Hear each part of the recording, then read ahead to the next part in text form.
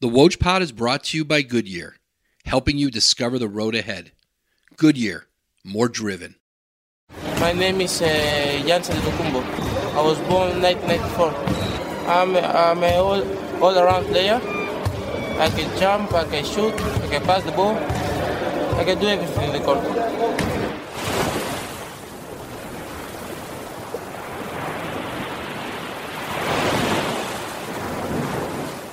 After Greece finally granted Giannis citizenship and a passport, he traveled to national team events in France and Italy. NBA scouts were in hot pursuit. As the procession of front office executives steered toward the Italian beach town of Jesolo in early June to scout him, there were two Eastern Conference teams especially eager to see more: Milwaukee and Atlanta. Bucks assistant general manager Jeff Weltman spent 2 days in March scouting Giannis in Athens. Scouting in Europe is just such a different world, and you just never know what to expect. There's so many different levels, but even for an experienced NBA scout, it was kind of at a level that was a little surprising. It was basically, I would say it had the feel of like a local YMCA, and you walk into a very small lobby, and there's a girls' volleyball team going down the hall. And when we watched practice, I'll never forget, man. His coach came up on a motorcycle, and he's wearing like faded jeans and black sneakers and a T-shirt, and he just spoke to like, well, this is clearly not a high level. I would be surprised if many of the players didn't have day jobs. From the Woj Pod, this is the Giannis Draft. Episode 2.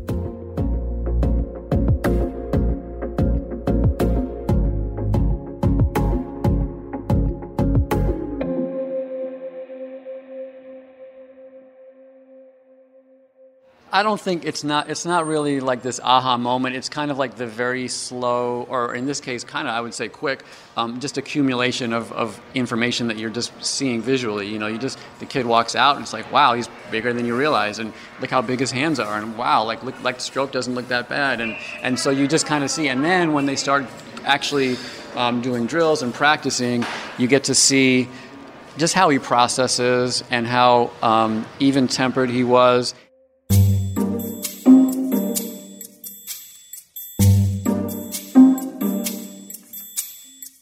It was interesting because I think Jeff was in a very tough spot. I think he's probably the voice that has been the least heard in this draft story and probably played one of the biggest roles. Because when he was in Greece, he's the one who went to Hammond and said, John, we need to take a look at this kid. When he came back from Greece, it was Weltman who called me and said, Alex, I don't know what you're thinking about this kid. I don't know if you know what you have in this kid, but you need to make sure that you're on top of it because you're talking about someone who can be a generational talent. That was Alex Saratzis, and he had been waiting a long time to hear that about one of his clients. So far, Saratzis hadn't even met Giannis, nor even seen him play in person. But he kept hearing people whose opinions he respected, telling him he had something here. I got a phone call from my partner, Yorgos Dimitropoulos and Yorgos Banu, and they called me and said, we have the next Magic Johnson.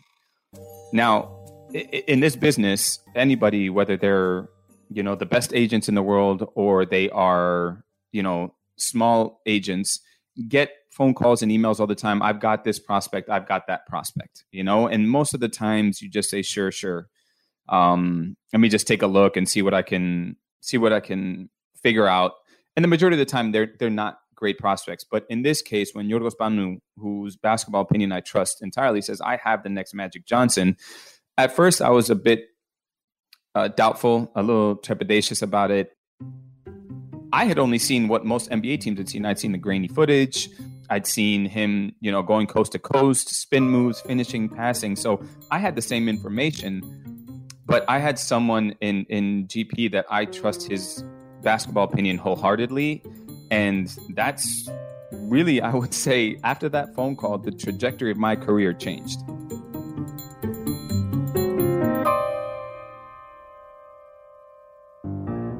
Alexandros Konstantinos Saratzis, born March 9th, 1980, in Athens, Greece. At 7 years old, he moved with his family to Mexico City, then Tokyo, and finally arrived in Chicago to study political science at Northwestern University. Every summer, he traveled back to live in his grandmother's one-bedroom apartment in the Pangradi section of Athens, listening to Greek music, reading Greek books, and eating cheese pies. He never intended to become an NBA agent. He spoke 4 languages fluently. His mother had been a secretary at the Greek embassy in Mexico City. That got him thinking about perhaps becoming a diplomat and traveling the world. But in a difficult post-9/11 economy, Saratsas took an internship at a sports agency, and life kept moving him in that direction. The 2 Georges, Panu and Dimitropoulos, were European partners for Octagon, the agency where Alex had started to work his way up, which meant that they did the bird dogging to discover young prospects in Europe, and Saratsas leveraged his NBA relationships to manage the next stage of the player's career. After a decade on the job, Alex had a roster of 2 NBA clients, Rudy Gay and Kendall Marshall. Oh gosh, 2012, 11 years of just making mistakes, growing, learning, falling on my face, making mistakes, growing, learning. And I was hopefully on an upward trajectory at that point. But in 2012, I didn't know kind of what was going to happen next. And then when they started talking to me about his entire situation, he's got no passport, he's an illegal immigrant. I mean, it was great. The basketball talent, it's clearly there. But man, the complexities of what we'd have to do to get this kid to even get out of the country or be recognized seemed to me almost insurmountable. Difficult? Yes. But it wouldn't be insurmountable. Giannis's perspective was far different than many of the young prospects and their families Saratsas found himself recruiting.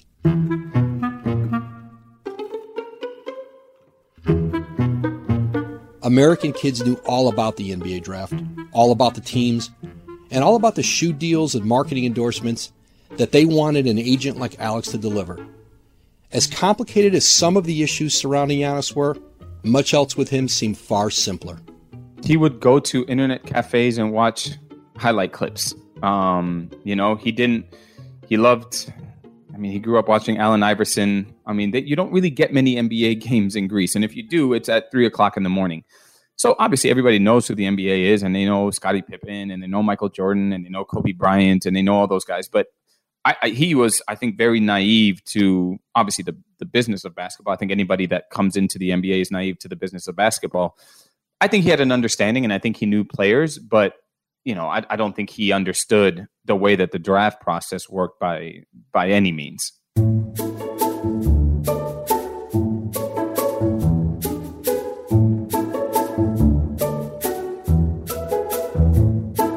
What do we need to do to get him prepared? And not physically, mentally, emotionally. We knew the draft process was going to be complicated, but what do we need to do to be prepared so that if this is a decision that we make, that he's going to be an NBA player, what do we need to do? How do we strategize? And I think at first it was, well, how do we do this? He's never left the country.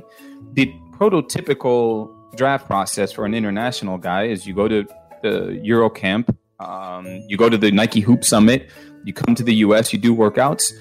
All of those were not possible. It was more of a discussion of like, who is this kid? And he's playing against these, equivalent of YMCA players. So we couldn't bring him in for workouts. We couldn't do any of that stuff. So for us, it's how do we bring awareness? How do we give information to NBA teams? And how do we assuade any doubts that people have on who he is as a player and who he is as a person?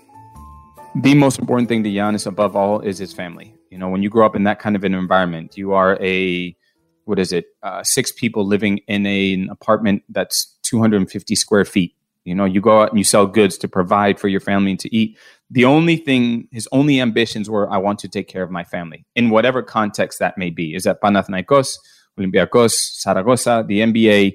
He didn't know. All he wanted to do was make sure that his family had food to eat, that they would be able to live a good life. And anything else after that was really just a vehicle or a means to be able to provide.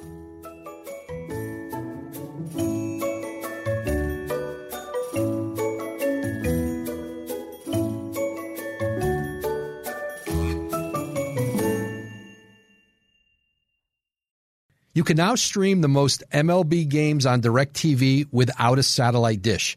Yes, catch the clutch hits, strikeouts, grand slams, web gems with nothing on your roof. So whoever's up there, whether it's roofers, Santa, birds, old-timey chimney sweeps, moody teenagers, thrill-seeking raccoons, you name it, they won't find a satellite dish. But you will find your MLB games on DirecTV. That means DirecTV is your home for baseball this season. Root with nothing on your roof. Yes, stream your team. Call 1-800-DirecTV or visit directtv.com. Sign up today. Claim based on total games carried on sports networks. Sports availability varies by zip code and requires choice package. As the draft approached, the Atlanta Hawks became increasingly obsessive and clandestine in the pursuit of Giannis. Danny Ferry, the number 2 pick in the 1989 draft, had a distinguished playing career and a run to the NBA Finals as Cleveland's general manager. Wes Wilcox built his reputation in the league's video rooms and scouting circles. Together, they understood that you couldn't recruit big free agents to Atlanta. You had to draft them.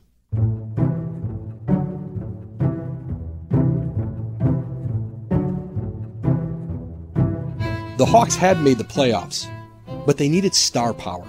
And Giannis represented that possibility smack in the middle of the first round. Atlanta owned 2 picks, numbers 16 and 18, right behind Milwaukee at 15. Atlanta was by far the most aggressive, by far the most consistent. The only comparative moment that I remember was when he was playing in Gisolo, which was with, just outside of Treviso. Hawks assistant general manager, Wes Wilcox. Because the way he would grab the ball off the board, push it in transition, and make a pass, it reminded you of Magic Johnson. And I remember calling Danny and saying, Danny, I can't believe I'm going to say this, but he reminds me of Magic Johnson, but he can't be Magic Johnson. Like, I talked myself off of it. I wasn't even bold enough to say, he can be Magic Johnson. But but this is coming from a kid who grew up in LA and watched, Magic grab the ball off the board on TV, KCal 9, and make that pass. But that's what it reminded you of. But again, it's important to say, I immediately took that off the table because I frankly didn't think he was going to be Magic Johnson. I remember Wes called me after the tournament in Italy, said, we probably have no chance to get him now. And I said, well, if you guys are absolutely 100% certain that you're going to bring him to the NBA next year, then we can shake on it. And I can say, because we had talked about his development. We talked about Kenny Atkinson. We talked about everything. And we were very comfortable with him. One thing that I wanted to say that a lot of people don't know is that Atlanta, when I met them, I didn't meet them for the first time in Atlanta. They came to me, or in Treviso. I don't remember if I met them there, but in Italy. They came in. I was in France. I had this competition, and what's his name? Kenny Atkinson. Kenny Atkinson, yes. This guy. There's a guy in the lobby looking for you. I went down. I'm like, who is this guy? This guy had his laptop like you. Had these Kobe clips and Atlanta clips. It was Kobe, it was Lakers versus Atlanta playing. And he told me, come, let's watch some clips. I'm like, okay, cool. And I'm looking. He was like, what would you do in this situation? Pass. What would you do in this situation? Pass. What would you do in this situation? Pass. He's like, you like to pass, huh? Like, yeah, I'm a basketball player. There's 5 people guarding Kobe. I'm like, pass the ball.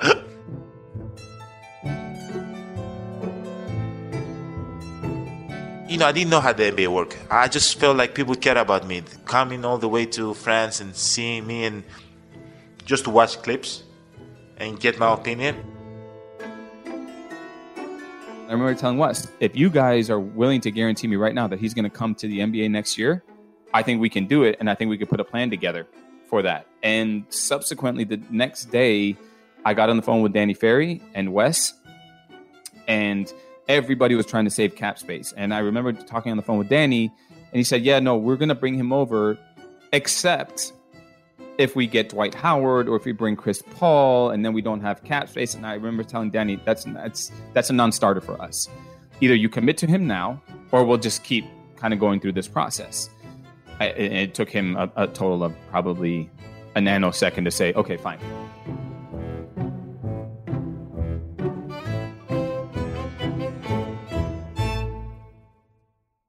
The call with Saratsas and Atlanta management sealed a non-binding promise known as a draft day guarantee. The Hawks committed to choosing Antetokounmpo with their first available pick on draft night, and Saratsas' job was to do everything he could to clear that path. He would restrict teams' access to medical records, workouts, and interviews. To the rest of the league, the draft's biggest enigma was about to become even more mysterious.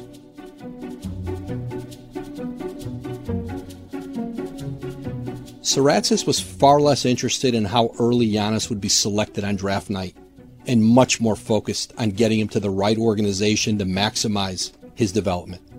Saratsas and the Georges were sold on Atlanta's vision for Giannis, rooted in the GM and coach's pedigree as part of the San Antonio Spurs' developmental machine. Draft night was less than 2 weeks away, and on Giannis' trip to New York, there would be a stop: Atlanta. And the Hawks didn't want anyone in the world to know. So we had agreed with Atlanta, he's shut down, he's going to go there. And so 2 days before, they flew to Atlanta. And the funny part about it is, and a lot of people don't know this, is Giannis refused to get on the plane. He was not going to get on the plane because at first, he said, my whole family has to come. First of all, they told me to go by myself.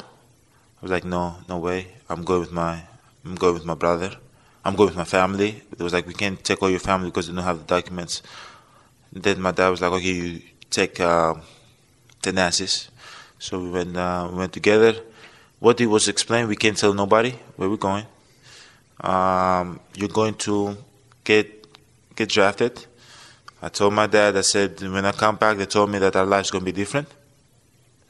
I'm going to change our life to the better. I thought I'm going to go there and come back with load full of cash for some reason. I don't know why I thought that, but it was not the case. I was in sheer panic mode because when you know Giannis and he is dead set on something, you do not change his mind very easily. He is very strong in his beliefs.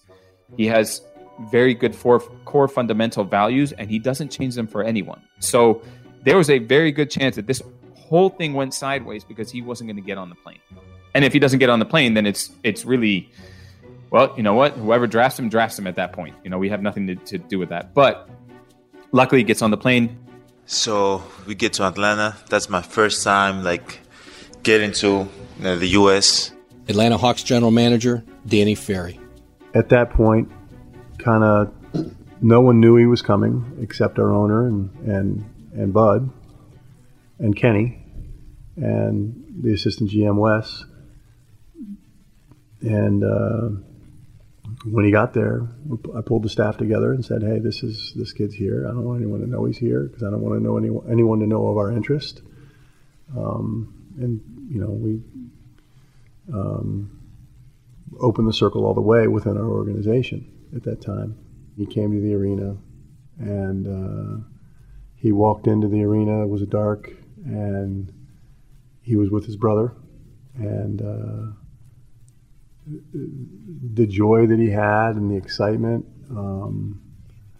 the energy that he walked in there with was it was kind of his first, wow, this is going to be my life. I'm going to play in places like this. I'm going to be here living in America, playing in the best league in the world. He was just star-eyed, his eyes were almost watering, that he was so excited to be in the United States and to play basketball in the NBA.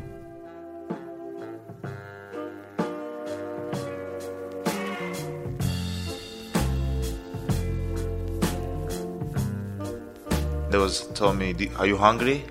I was like, yeah. Do you want some chicken wings? Atlanta, I'm probably famous for the chicken wings. I don't know. So we go to this place. They give us these huge ass chicken wings, right? And this huge ass Sprite in a cup. So I was like, oh man, I'm loving this. I'm eating asses. we eating, and then they say, okay, after we eat, let's just go like look at the gym, look at the practice facility where you go and play and all that. And so we walk in.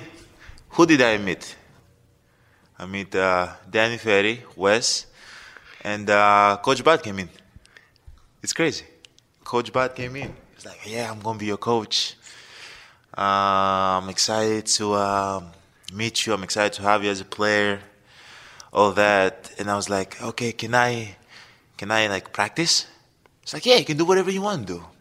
I was like, for real? Like I can just, like, yeah. I was 18 at the time. So me and Dan started practicing, started going hard. We ended up practicing for like 2 hours.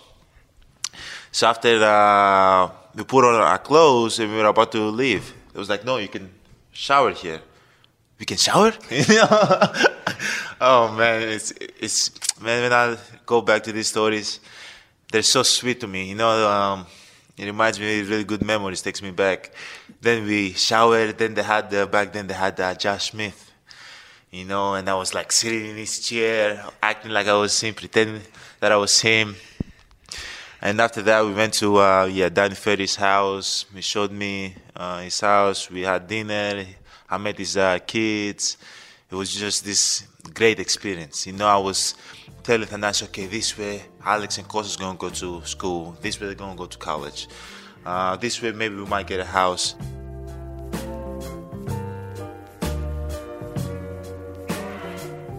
I remember when they told me specifically, don't, that time, the social media was out, right? The Facebooks, Twitter, and all that. And they told me, like, don't post nothing. Don't check in your hotel with a different name. When we went to do the physical, we went through the back, like nobody could see me. When we went to eat the chicken, we went to this spot, like it was right in a corner, like nobody knew about. And Alex told me, don't say nothing. I was like, I can't. I was scared. So they told me to not say nothing, not say a word, do not walk in the street, and all that. So I just followed the rules, and I was just trying to do whatever it took, what I had to do just to get drafted. Wes Wilcox. I'll never forget going to pick him up from the physical when they were walking down Peachtree Street. I'm like, you're not supposed to be in public. Walking down Peachtree Street, Thanasis and Giannis. I'll never forget that. Did you get him into your car quickly? As quickly as you could.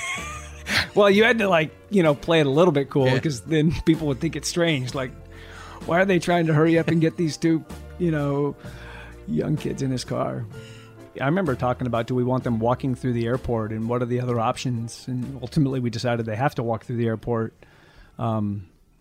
And so, yeah, you are absolutely, you're concerned about, who could see him, who could say something. Giannis was, very, we know he was 6'9", very thin, looked like an athlete. And so we were trying to do our best to keep him hidden, but I don't think we did a great job of that. Thanasis came with him, his older brother.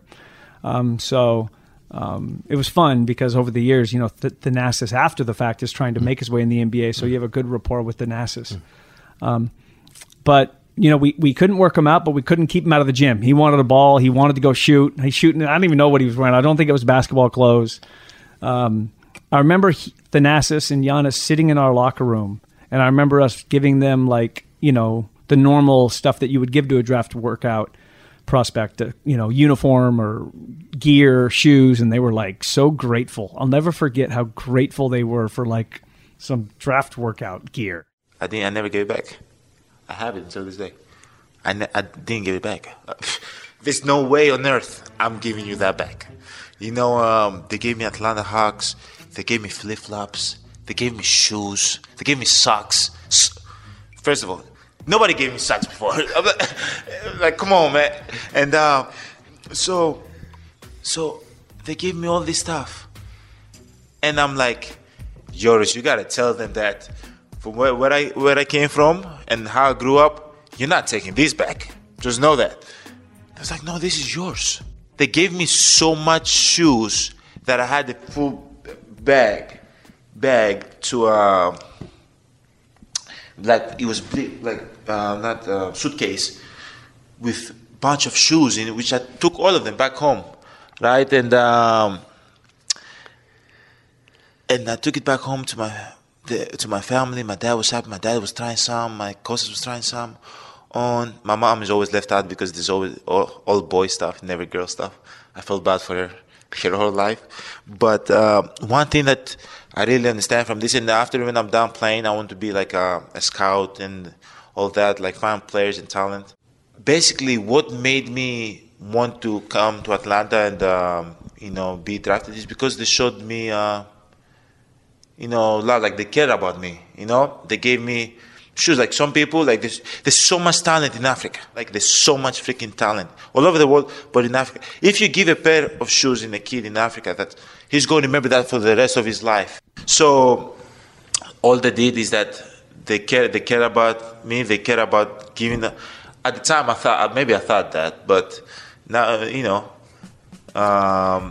maybe the NBA, that's how it works. A draft pick comes in, get shoes, get free stuff. But at the time, I was like, they cared about me. They gave me all this stuff. I loved it, man. I loved every second of it.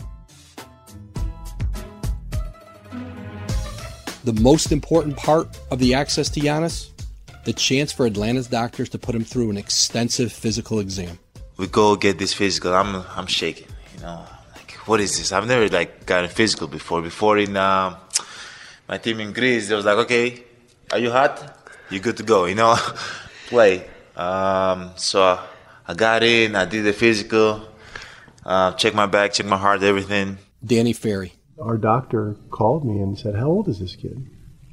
And I go, what do you mean? He goes, I think 18. He goes, are you sure? And I go, what? You think he's older? I go, no, I think he's younger. His growth plates are wide open right now. Are you kidding me? And you get giddy. You're giddy through this whole thing, and you're just hoping this can all work out.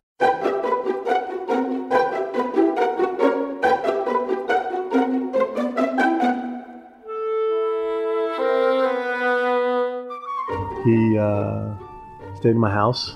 From there, we got pasta and chicken and had a big feast. He played ping pong and chess with my kids. He and his brother, had the downstairs of our house to themselves. It was huge. Going to his house, I remember driving in his driveway in the suburbs. Like, where the hell are we going? Open the door up. What?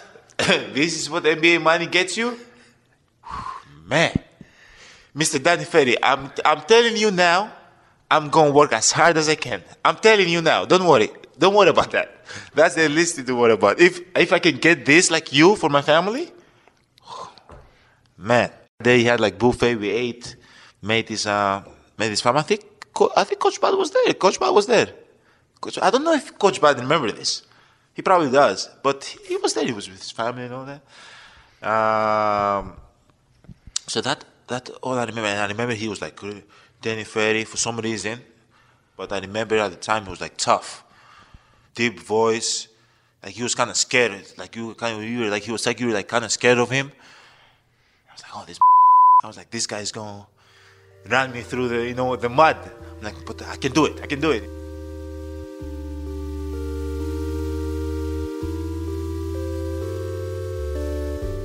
The visit couldn't have gone any better. Only one question remained. Would Giannis Antetokounmpo make it to the Atlanta Hawks on draft night? We got in the car. They had this car service. So we said hi. They were joking around. Not with me, with Yorgos, and it's we see in a few. See in a few days. I already I'm a person that visualize stuff, so I already visualize myself being around Atlanta, right? So there was yeah, we'll see in a few days, Giannis. Yeah, that never happened.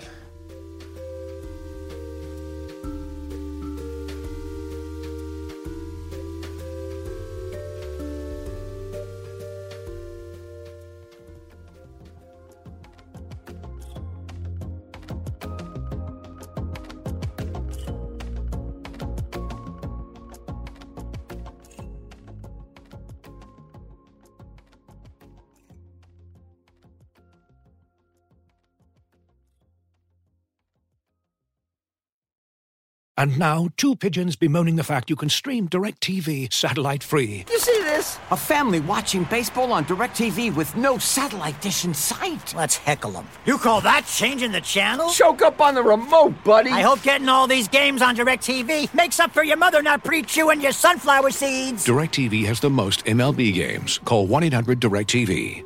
Claim based on total games carried on sports networks. Sports availability varies by zip code and requires choice package. Terms and restrictions apply.